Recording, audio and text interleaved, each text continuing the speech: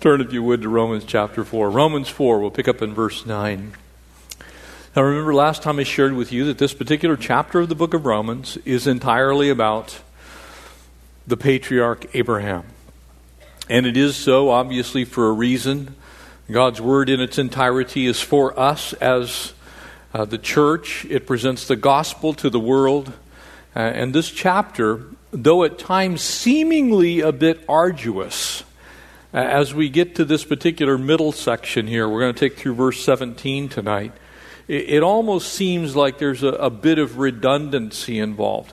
But I believe it is for a wonderful reason, and that's because we're not so smart sometimes. We have a tendency, when we hear things in a shallow way, or in a surface way, or in a minor way, we begin to forget 2 or 3 verses later. And I believe the Holy Spirit, speaking through the Apostle Paul, does an amazing thing as he presents to us what seems to be something that's kind of, do we really need to talk about circumcision again? But he uses it in the context that should put every last person in this building tonight on notice about how God, in his sovereign plan, moves in our lives by grace and not works. Too many people are bound up in legalism, and too many people live their lives trying to win God's approval by their action. By faith, presenting us in grace, we have God's approval. We do not get God's approval because of the works that we do, or the things that we know, or the people that we have as our friends and family, or the church that we go to. And the proof to you that this is so vitally important yet today is world religions. As you look around the world, and as you see the principles in them, if there is such a thing as salvation contained within that world religion, or something close to it, the concept of nirvana, the concept of the cosmic oneness, the concept of heavenly living, all have to have some path to get there. And that path, without exception, is works. And yet here, plainly, we're told that works can't save you. That in fact, the law itself, Paul is now going to add to that, the law itself can't save you. You see, some people cling to the law. Well, I'll just keep the law. Other people love works. I'll do something for God. And so in one fell swoop, at a handful of verses, God speaks to us about grace in action. Verse 9 here in Romans 4. Does this blessedness then come upon the circumcised only, or upon the uncircumcised also? And so this part begins with a question. Is there a differentiation about how this happens? For we say that faith was accounted to Abraham for righteousness, and so the correct understanding is stated in a single sentence. That literally Abraham's faith was sufficient for him to stand righteous before a holy God. How then was it accounted? While he was circumcised or uncircumcised? When did it happen? How did it happen? These questions are for the logic and reasoning mind. This is a person who's a deep thinker. And in this particular passage is very much a legal argument.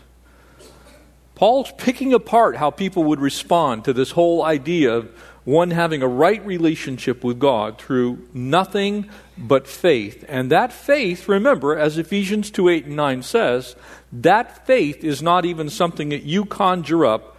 That faith was given to you as a gift. So even the faith through which you believe and receive grace, even the faith itself, is from God.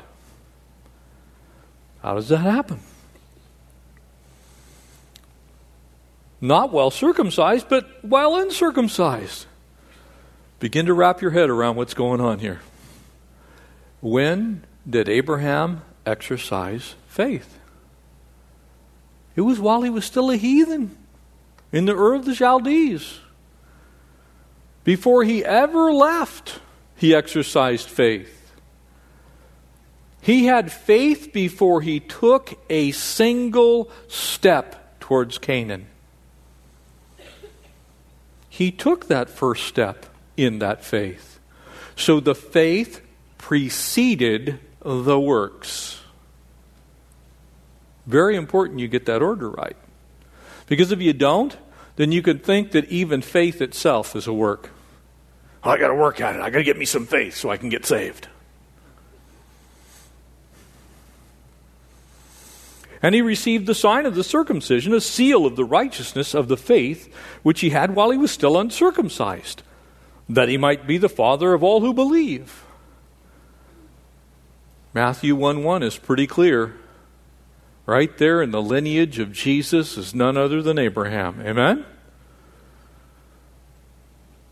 Literally the father of every last person who believes in the King of Kings, the Lord of Lords, the great I Am, Jesus, who is the Christ, the name above every name, the Lion of the tribe of Judah, and the Lamb slain before the foundation of the world. That name is the one that Abraham is saved by. Not Abraham's work, and certainly not the act of circumcision. And though they are uncircumcised, that the righteousness might be imputed to them also. In other words, it's accounted. It's put in. It's logizomai. It is put into your account, none of your doing.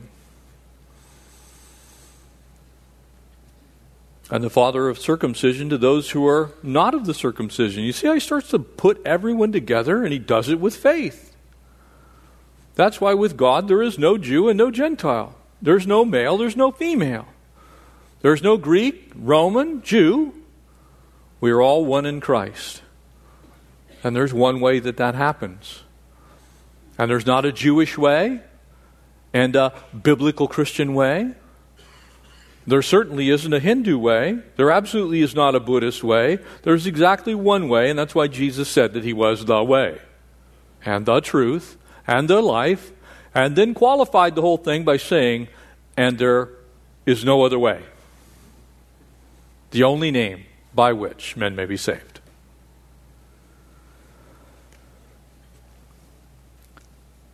But also walk in the steps, notice this, of faith, which our father Abraham had while he was still uncircumcised. You see when he got his faith? He didn't get it when he got to Canaan. He didn't get it on the journey to Canaan. He didn't get it somewhere along his journey of faith, as people like to say. Well, I was on a quest for faith, and I just worked at it, and eventually I got some faith. It doesn't happen that way. When you receive faith, that faith comes to you as a gift. You didn't all of a sudden work up to it. It was revealed to you. God gave it to you. Even the faith to believe is a gift. And it's exemplified here in the one about whom Scripture makes the deepest promise. As you read Hebrews chapter 11, that's why Abraham is the centerpiece of Hebrews 11. By faith, Abraham. For the promise that he would be the heir of the world was not to Abraham or through his seed through the law, but through the righteousness of faith. You see, it wasn't just that he was going to birth the nation. It wasn't just that he was a special guy. It wasn't the act of circumcision. It was because of his faith. For if those who are of the law are heirs, faith is made void, and the promise of it no effect. Now think about this for 1 second. Maybe 10. If you were God for a moment, you're not, but let's say you were. What would you do to make available a right relationship with yourself? Most human beings respond by giving you some set of dictums, some form of work, some manner of living, something that you need to do. But God, being absolutely just and absolutely wise, and knowing among us are people who are capable of great works, all in their own flesh, and some capable of no work, even if you gave them 2 other people to do it with. Some people free with a great intellect to think through processes and principles and practices, and they would come to a right and a logical conclusion about how to get there. Some people could do it with their mind. Some people could do it with their action, maybe. Of course, the ultimate truth is you couldn't do it with either of those things. But in a human sense, you would come up with some intellectual way or some physical way or at least some set of rules and regulations whereby someone would go through a process and they would earn your favor. That's what you would do. But God, recognizing that even if for one person that was impossible, for one, because he desires that all men be saved and come to the knowledge of repentance. For even if one person could not do those things, or think those things, or be those things, or understand those things, if one person, then God would not be fully just. And so what does God do? Because he loves everyone universally, and because he desires for all of us to know him, he makes the step necessary for us to know him, something that's not of us, but of him. Amen? That's really important because it's the only way the whole thing works. It does not work any other way. If it's any other way, then you have people who can never be saved, and you have people who were always saved. That could not be a just God. So what does he say? Because the law brings about wrath. You know, we often think, well, the law is good. The law is good. But the law is not a threat, Paul says, to those who are lawful, but to lawbreakers. How many of us in here are lawbreakers? Every last one of us. So the law is a threat to us. Why? Because we can never fully keep it. Never. Won't happen. Don't lie to yourself and think that you're the person that can keep it. You can't. So I've said before, if you even think you can, you already have the sin of pride active in your life. So you're doomed. You can't do it. You're incapable of being perfect. You were created with a sin nature. And while the intellectual understanding that there might be able to be somebody who could keep absolutely everything perfect exists in our minds, in practicality is not going to happen. So the law brings about wrath. For where there is no law, there is no transgression. See, here's the interesting thing about the law. And that's why I believe God is absolutely just as he writes these words through the Apostle Paul by the Holy Spirit. The more understanding you have, the more understanding you have that you're lost. Amen? That's what happens. As the law is revealed to you, the intricacies of the law itself bring you to the place it's like, wow, I am a total dead man. Not, wow, I did that, and I did that, and I did that, and I did this, and I do that. That's not what's going to happen. As you understand that God is looking at your heart, and he sees the very intent of your heart, that comes from the law of God, by the way. We're going to get to it. It comes from the book of Genesis. You see, as you understand exactly how wicked and deceitful your heart actually is, you're thankful that salvation is by faith because of God's grace and not because of something you did. Because whatever I can do, I can also mess up. Amen? You see God's sovereign plan in action in this passage. And therefore, if it's of faith, that it might be according to grace. Now here's those two words working together. That's why that Ephesians 2:8-9 passage is so important to us. We are saved by grace and through faith. Faith is the vehicle that brings us grace. And God's grace simply defined for us as His unmerited favor. His grace is His goodness given to us in spite of the information against us. Amen? You see, the information against us is I'm dead in my trespasses and sins. But the grace that is given to us without favor, God just simply imparts it to us. He's not partial about it. If you've asked Him and by faith you've believed, He gives you His grace. He doesn't go, well, I'll give you grace once, or I'll give you grace twice, or I'll give you grace if.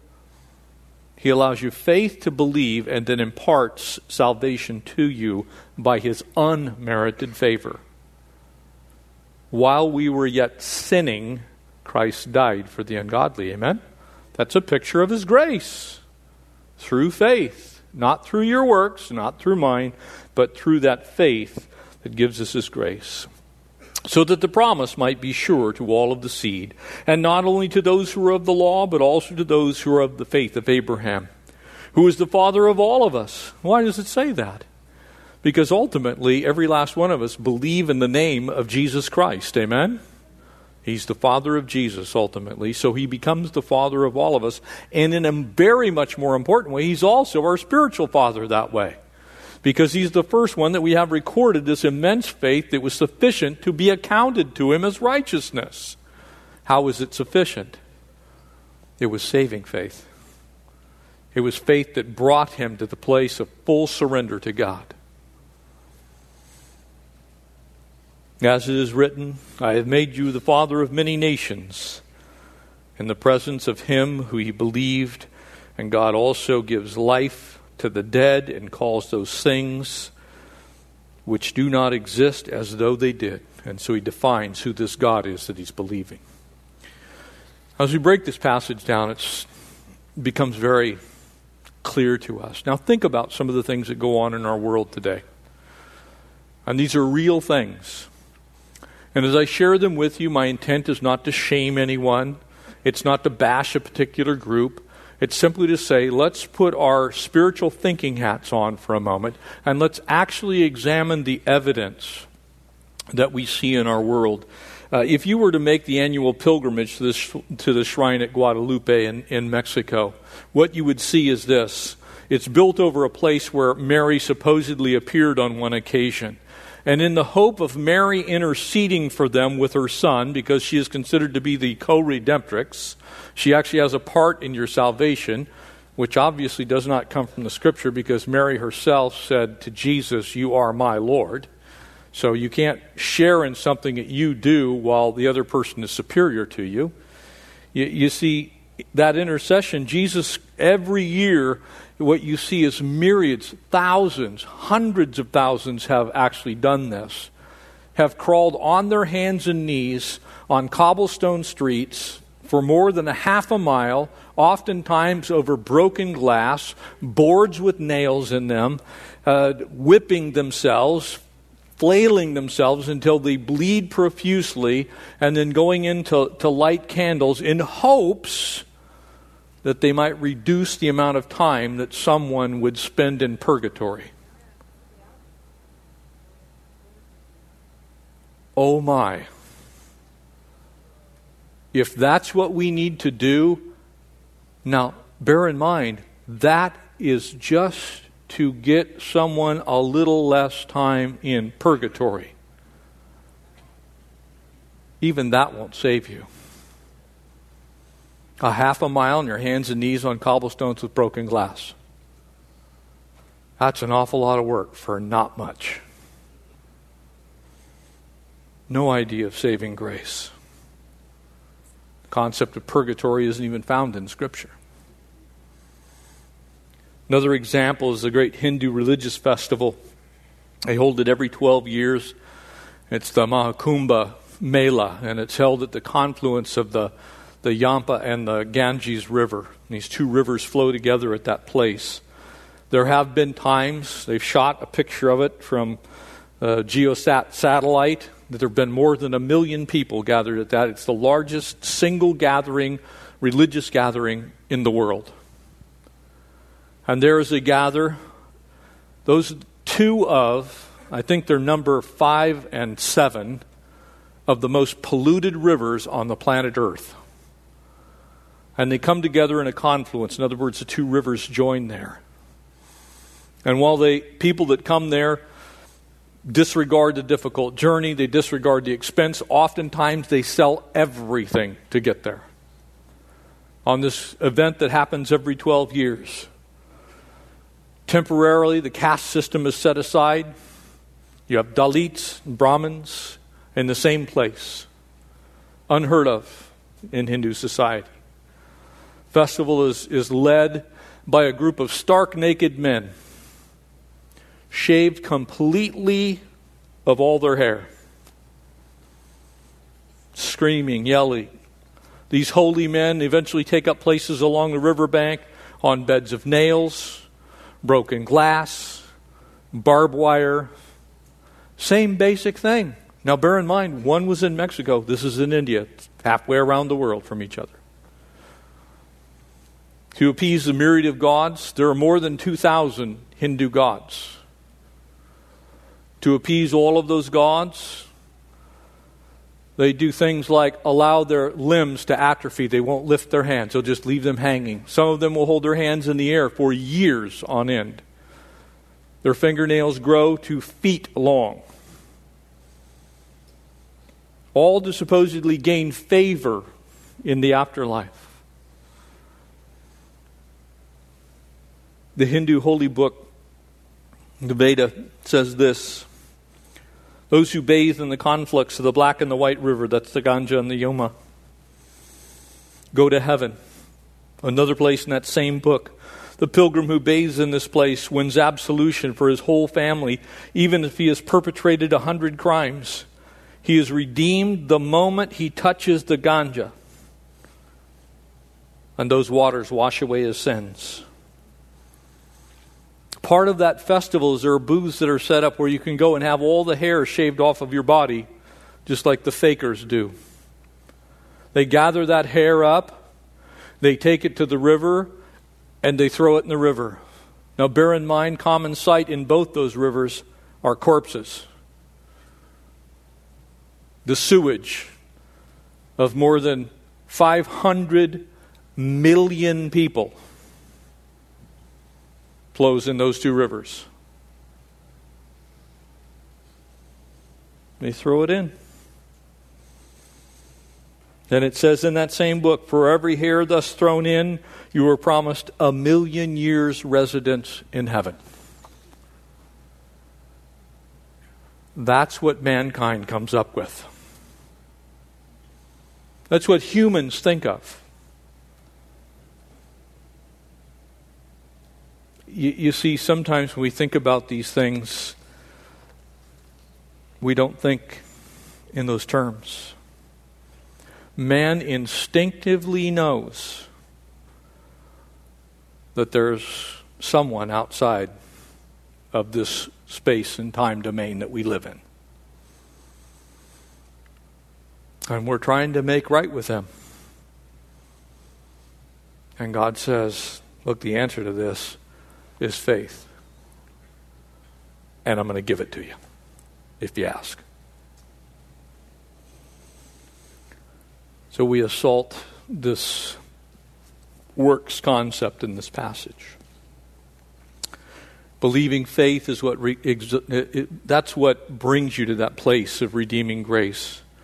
That belief that God is who He says He is, that God sent His only begotten Son to this world to die for our sins. He, in fact, did die on Calvary's cross. And that when He died, that final cry, Tetelestai, and into Thy hands I commend my spirit, Father. And Father from heaven looks upon that and says, "It is well. I'm well pleased with the sacrifice." It's done. So the work was done at the cross. All that's left for us is to believe that that work was done. And God gives us that faith to believe that thing. So when you think about it, can those works save? No, you can't. And there's three things that are in this passage as we kind of breeze through them. Abraham could have looked at this and in view as his circumcision. Was he saved by that? We're going to find the answer is no. Did he get saved by keeping the law? We're going to find again that the answer is no. And then we're going to find that the only thing that saved him was God's grace through the faith that he believed. Abraham wasn't justified by that circumcision. It was only grace. When you think about it, you can think about it this way. I skipped over 2 here. And so in this first thought, was he saved by circumcision? There are all kinds of people. And in fact, the apocryphal book of Jubilees actually declared that it was in fact circumcision that imparted righteousness to the Jewish male. And for you ladies who have a little bit of perhaps a little more of a feminist bent, you couldn't save yourself. You needed to be saved by the action of your husband. So if you don't like what's going on now, you would have really hated what was going on then. We can't understand how a unique mark of the cutting off of a tiny piece of flesh on a young boy at 8 days old does anything for anyone. But to the Jewish people, they revered circumcision. It was an absolute necessity. It was a huge deal. It was the mark that they were at the covenant that was made with Abraham. And so to them, everything to some degree at least began and hinged on that one act. Boggles our minds. There's lots of things you begin to think of when you go through that process. You see, following the law and following the strict command to be circumcised, it was so strong in the culture that it was actually taught by the rabbis that if a Jewish man died who was circumcised, that if he was to go to hell, he would have to have the circumcision reversed in order to go there. That's how powerful they believed that circumcision was. It would literally need to be reversed. In fact, Paul, as he was talking about his own life, he actually remarked about as he was circumcised on the 8th day. He wanted everybody to know, look, I want you to know, I am a Jewish man. Matter of fact, I am a Jewish rabbi. Matter of fact, I'm a Jewish rabbi who was a Pharisee. Matter of fact, I'm a Jewish rabbi who is a Pharisee and a member of the Sanhedrin who has every knowledge of all things Jewish. And I'm telling you, it can't save you. So the Jewish people believed that there was a work that could be done. It was a sign of the covenant. And so, was he saved by the circumcision? This passage says he absolutely was not. Is the blessing then, notice verses 9 and 10, upon them the circumcised or upon the uncircumcised? For we say, by faith it was reckoned to Abraham as a righteousness. How then was it reckoned? How was it then reckoned? While he was circumcised or uncircumcised? It was reckoned while he was uncircumcised. So to the Jewish person, if they actually logically followed it all the way back to Abraham, who was the father of the Jewish faith, we are the children of Abraham, Isaac, and Jacob, right? The Jewish person would have understood that. And if they actually went all the way back to Abraham, wait a second. It was accounted unto Abraham as righteousness when he was still a heathen in the land of the Ur of the Chaldees. What a mess. You can almost see the wheels turning. It's like, what are we going to do? The question that would come up for us is, in all of this, is there really any relevance for us today? Because when we think about it, it's like, come on. Nobody believes. Matter of fact, no Jewish person today actually believes that circumcision saves. But that actually is the mindset. That somehow there was something special that happened. The relevance for our day is this. There are millions, perhaps 1 billion or more people in our world today, right now, tonight, that believe in very similar things, having the capacity to save you. Though it's not a surgery that happens to a young boy at 8 years of age, the fundamental doctrines of salvation of the Catholic Church are very, very similar in the regard for works. In other words, something that you have to do, and furthermore, something that if you do them, they have the capacity to actually save you. And I wouldn't encourage you to buy it, but if you should care to go online, you can look at a vast majority of it, The Fundamentals of Catholic Doctrine by Dr. Ludwig Ott. It's actually a manual for the priesthood. And so it's a manual that you study to become a Catholic priest. And again, let me say very clearly and categorically, I understand fully, have met, know some brothers and sisters in the Lord who are Catholics. So I'm not talking about an individual Catholic here. I'm talking about what the Catholic Church actually teaches as a matter of doctrine. So make sure you understand that.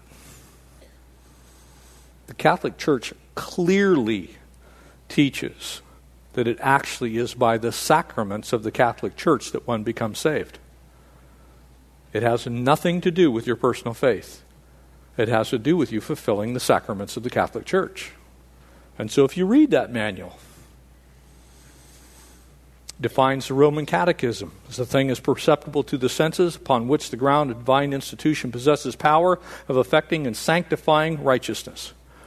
That's the sacraments. That's not your faith. That's doing the things that the Catholic Church says you need to do. It also says on page 343, for the dispensing of this grace is necessary for the minister to accomplish the sacramental sign in the proper manner. In other words, you have to do things in the right way. That's with regard to salvation. And the reason I'm talking about this is we need to make sure that we don't think that going to church a certain way and doing things in a certain order or having a certain manner of living or doing anything besides believing on the name of the Lord Jesus Christ through faith has any capacity or power to save us. It's not shaving all the hair off of your body and throwing it in a filthy river. It's not crawling on broken nails and glass. It's not whipping yourself.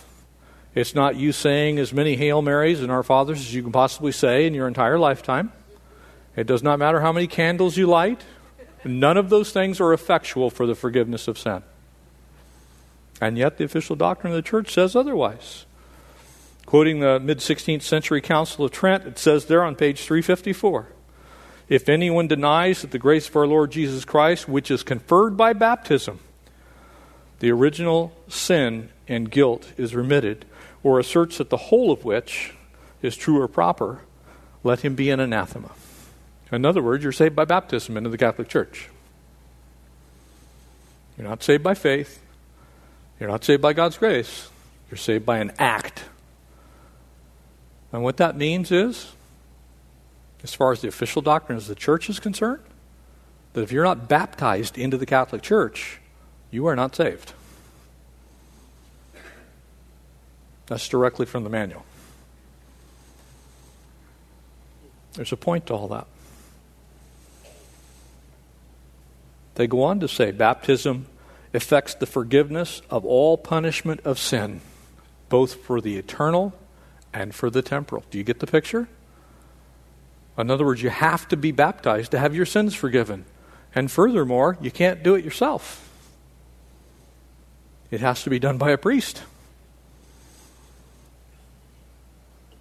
That's a scary thing. Because I know a whole bunch of people who aren't Catholics. There's quite a few of them in this room. And I don't really say that to mock. I'm just saying, think about it for a second. If God is perfectly just, absolutely fair, and desires all men to be saved, why would he make it so that you have to be baptized in a certain manner, a certain way, by a certain person? I'm thinking he wouldn't. So there's something wrong with that picture. That's why I know that picture isn't correct.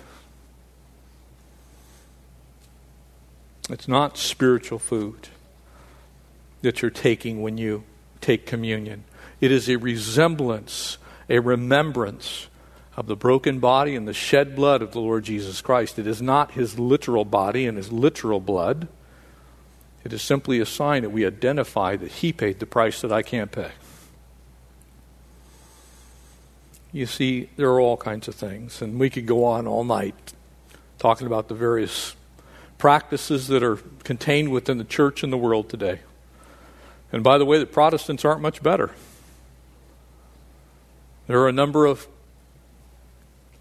evangelical Christian groups that believe you're saved by infant baptism.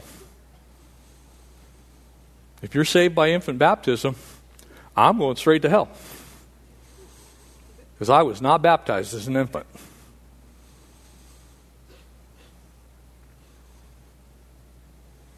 It can't be that way. And don't let anybody tell you any different, because your Bible says very clearly, using the example of Abraham, that it is faith that brings you grace that saves. None of the rites that we do, none of the sacraments, so to speak, have any capacity to save you. Those things are what we do once we are saved. They themselves can't save you. Because your Bible says clearly that we're not saved by any work, including really good works, like being baptized, or taking communion, or fellowshipping, or reading your Bible, or understanding your Bible, or understanding the law that's contained within your Bible. None of those things, because they are all work. They may be good works, but this passage puts a finger on it and says none of them can do it. Not even the very best of those things, which are exemplified in the one man that we could look from the Old Testament all the way through, mentioned in the book of Hebrews, a man like Abraham. He was justified by his faith. Grace given to him and righteousness now put in the place of his sin. He stands righteous before a holy God because of Christ. By faith. Abraham wasn't justified by the law either. Notice what it says in verse 13. For the promise of Abraham and to his descendants that he would be heir of the world was not through the law, but through the righteousness of faith. The righteousness that came to him is what gave him the right standing with God. And that was a gift to him. It wasn't his understanding of the law. For those who are of the law are heirs, and faith is made void. Promise is nullified. For the law brings about wrath. But where there is no law, neither is there any violation. What puts away the law? Grace. Amen? That's what happens. Paul wrote to the church at Galatia. He reminded us, look, our lives in grace is so superior to the law that he says to walk in the Spirit is to actually deal with the law. What the law can't do, in that it was weak in my flesh, faith that's been given as a gift that results in grace is able to do. It brings about salvation. And it's available to everyone. Man has never been able to come to God by any means of outward conduct or ceremony or knowledge. Whether it's circumcision or whether it's law, it wouldn't matter which one you're talking about. You see what ultimately happens. If you look at the promise that was made to Abraham, it contains really 4 component parts. The first of which was the land that was given to him. It was promised there in Genesis 15. And Abraham would live, but he would not possess it till they wouldn't possess it for 5 centuries after Abraham got there. Think of that for a second. You talk about faith. They waited for 5 centuries to take possession of that land. Countless millions died. So if it was all on Abraham actually possessing that land, bummer. But it was the faith with which Abraham went, not the possession of the land. God's making all of the Abrahamic covenant, in essence, a picture of the grace of God. The second part of that, it involved the people. Those people would be so numerous they could not be numbered. If you know anything about the history of the Jewish people, they were not exactly a numerous people. Today they're still not a numerous people. So how could they be that numerous? Because there'd be a few of us grafted in. There'd be a whole bunch of us. Hosts of heaven. Because of faith. A third thing was the blessing that the entire world through his descendants. Well, who got blessed through Abraham's descendants? The entire world. For through him came Jesus the Christ, Messiah. But how do you receive Messiah? We just got told it's not by being Jewish, right? It's not because you're a keeper of the law, right? Not because you're circumcised. It's not because you're part of the tribe of the Israelites. It's by grace and through faith. And a fourth thing would be fulfilled by the bringing of the Redeemer, that descendant. And of course, it's exactly what happened. That's why those genealogies in Matthew's gospel, Luke's gospel are so important. We see that they believed. And when you look at those four things, guess what they equal? The gospel. It's a gospel message. It's a beautiful picture. That's why when Abraham's getting ready to sacrifice Isaac, God will provide himself the sacrifice. Who was himself? God himself. The Lamb. The Lamb of God who takes away the sin of the world. The lamb in the thicket was just simply a representation of the Lamb who would come.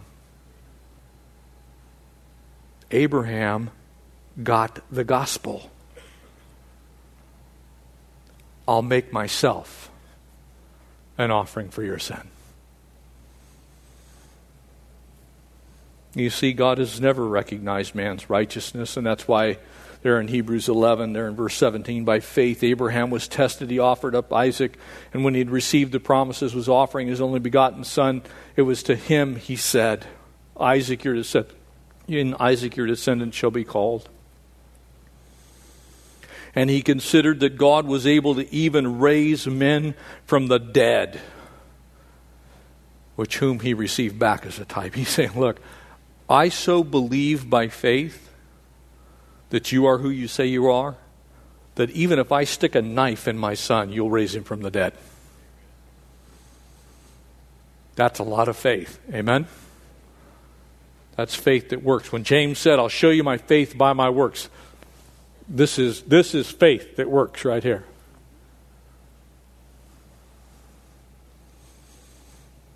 And so he simply says, look, the law was just given to you to give you, as Paul said, some tutorage to Christ, to stimulate you to recognize you can't do it on your own.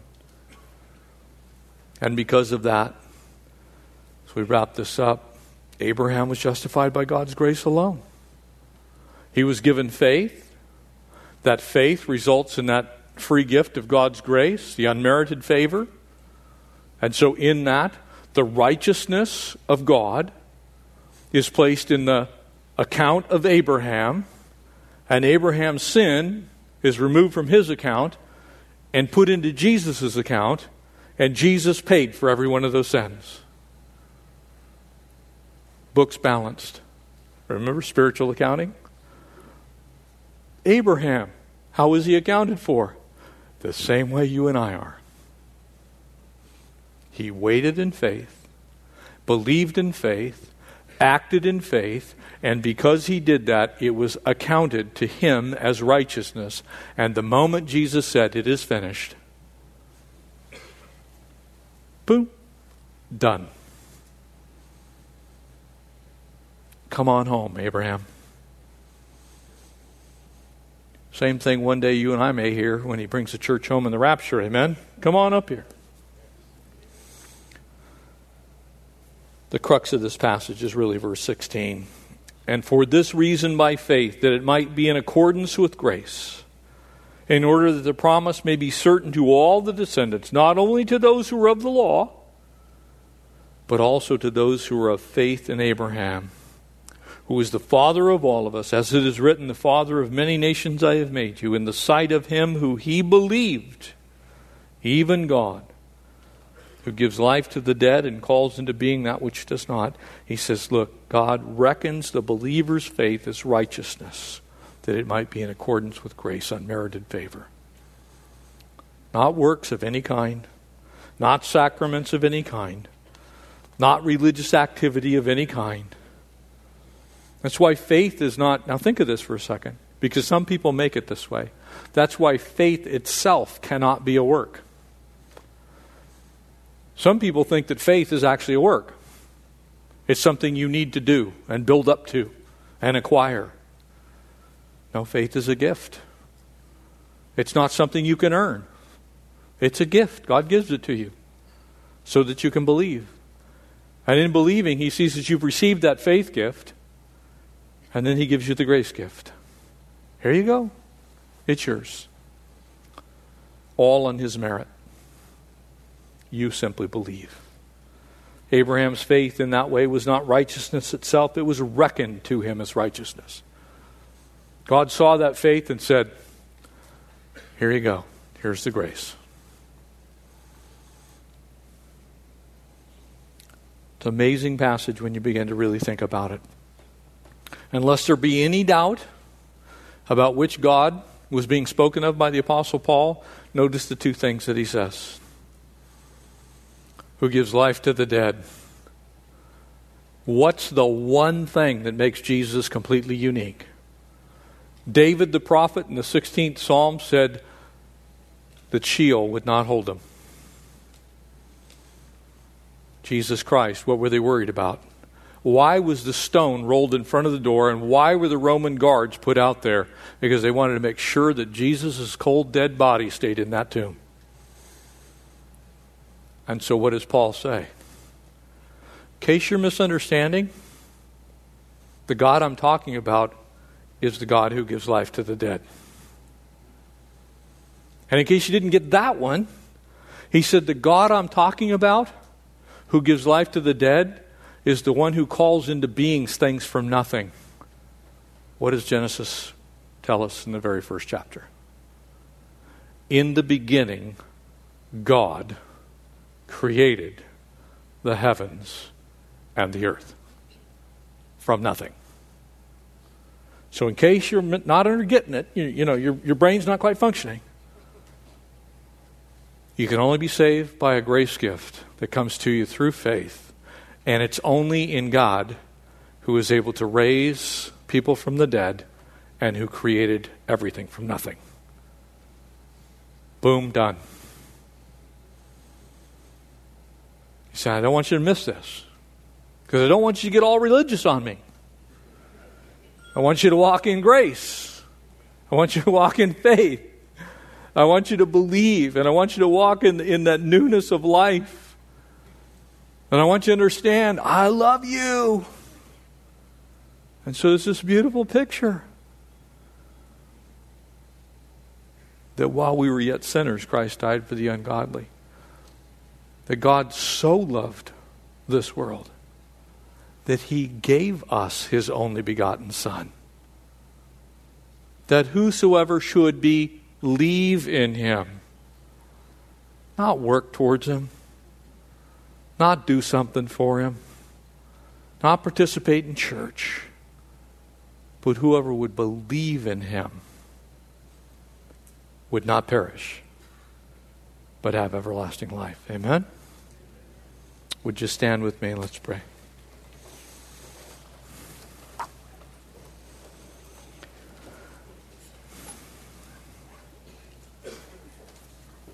As the worship team comes back out, I want to give you an opportunity tonight. Maybe tonight's the night you came with a friend. You came to this crazy place that used to be a warehouse. And that's called a church. And maybe you've never heard the gospel message. You heard the gospel message tonight. And I want to give you an opportunity to respond to that message. Because God is not willing that any should perish, but that all should come to repentance. And that promise there of Ephesians 2, 8, and 9.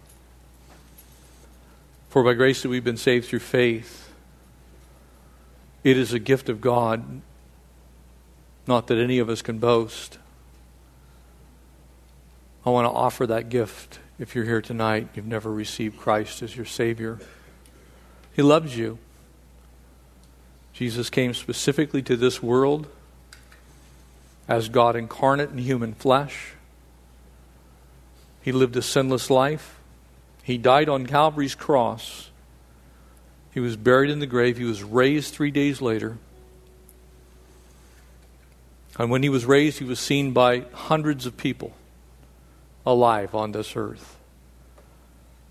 And he ascended to heaven before the eyes of witnesses, so there wouldn't be any mistake. That Jesus offers you tonight eternal life by simply believing in him. And he will give you faith to do that. Church, if you'd bow your heads, close your eyes. If you're here tonight and you don't know Jesus and you want to know him before you leave, just slip your hand up right where you're at. You don't have to go anywhere. You don't have to do anything. I'm going to have you pray right where you are. It's an act of faith. It's not a work. Anyone here? I'll give you a couple of minutes. Think about it. It's the most important decision you'll ever make.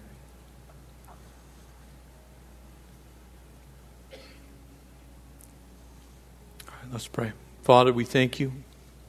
Lord, we bless your name for the faith that you've given us to believe, and we pray that you would strengthen us, Lord. Tonight there are many of us here who just adore you. And we thank you for dying on Calvary's cross for us. We thank you that the knowledge we have of you didn't save us.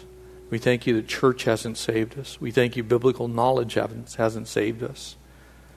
We thank you baptism doesn't save us. We thank you that taking communion doesn't save us. We thank you that you gave us a gift of faith. And as we received it, you gave us grace, your unmerited favor. And through that unmerited favor, we have eternal life. We've been justified.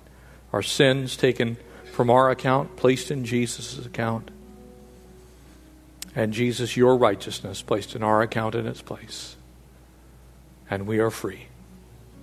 And the ones who the Son has set free are free indeed, and we thank you for that. We bless your name. We thank you, Lord. It's what Christmas is about. The greatest gift that's ever been given was you for us, Lord. And we thank you for that. We bless your holy name, Jesus. Amen.